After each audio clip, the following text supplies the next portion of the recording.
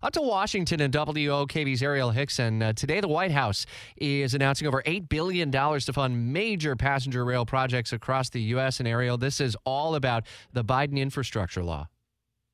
That's right.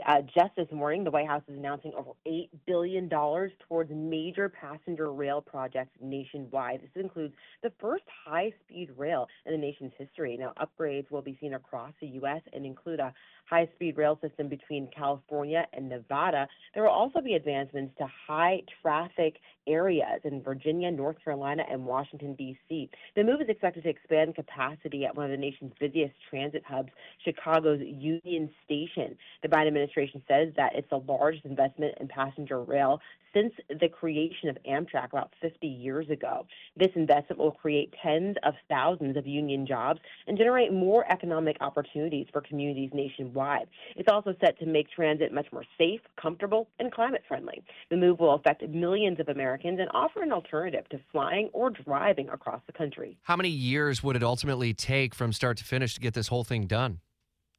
So that's still up in the air. I believe that the president is having an announcement today. He's flying over to Las Vegas to deliver remarks on this new upgrade just this afternoon. But funding is expected to come from the bipartisan infrastructure, which he has definitely been speaking about for the majority of his time as president.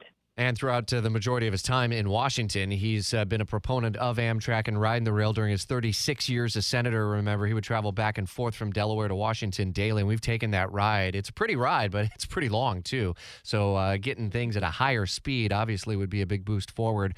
Continuing team coverage of the story at WOKV.com right now this morning. Arielle Hixson, part of our live team coverage in Washington each and every weekday morning.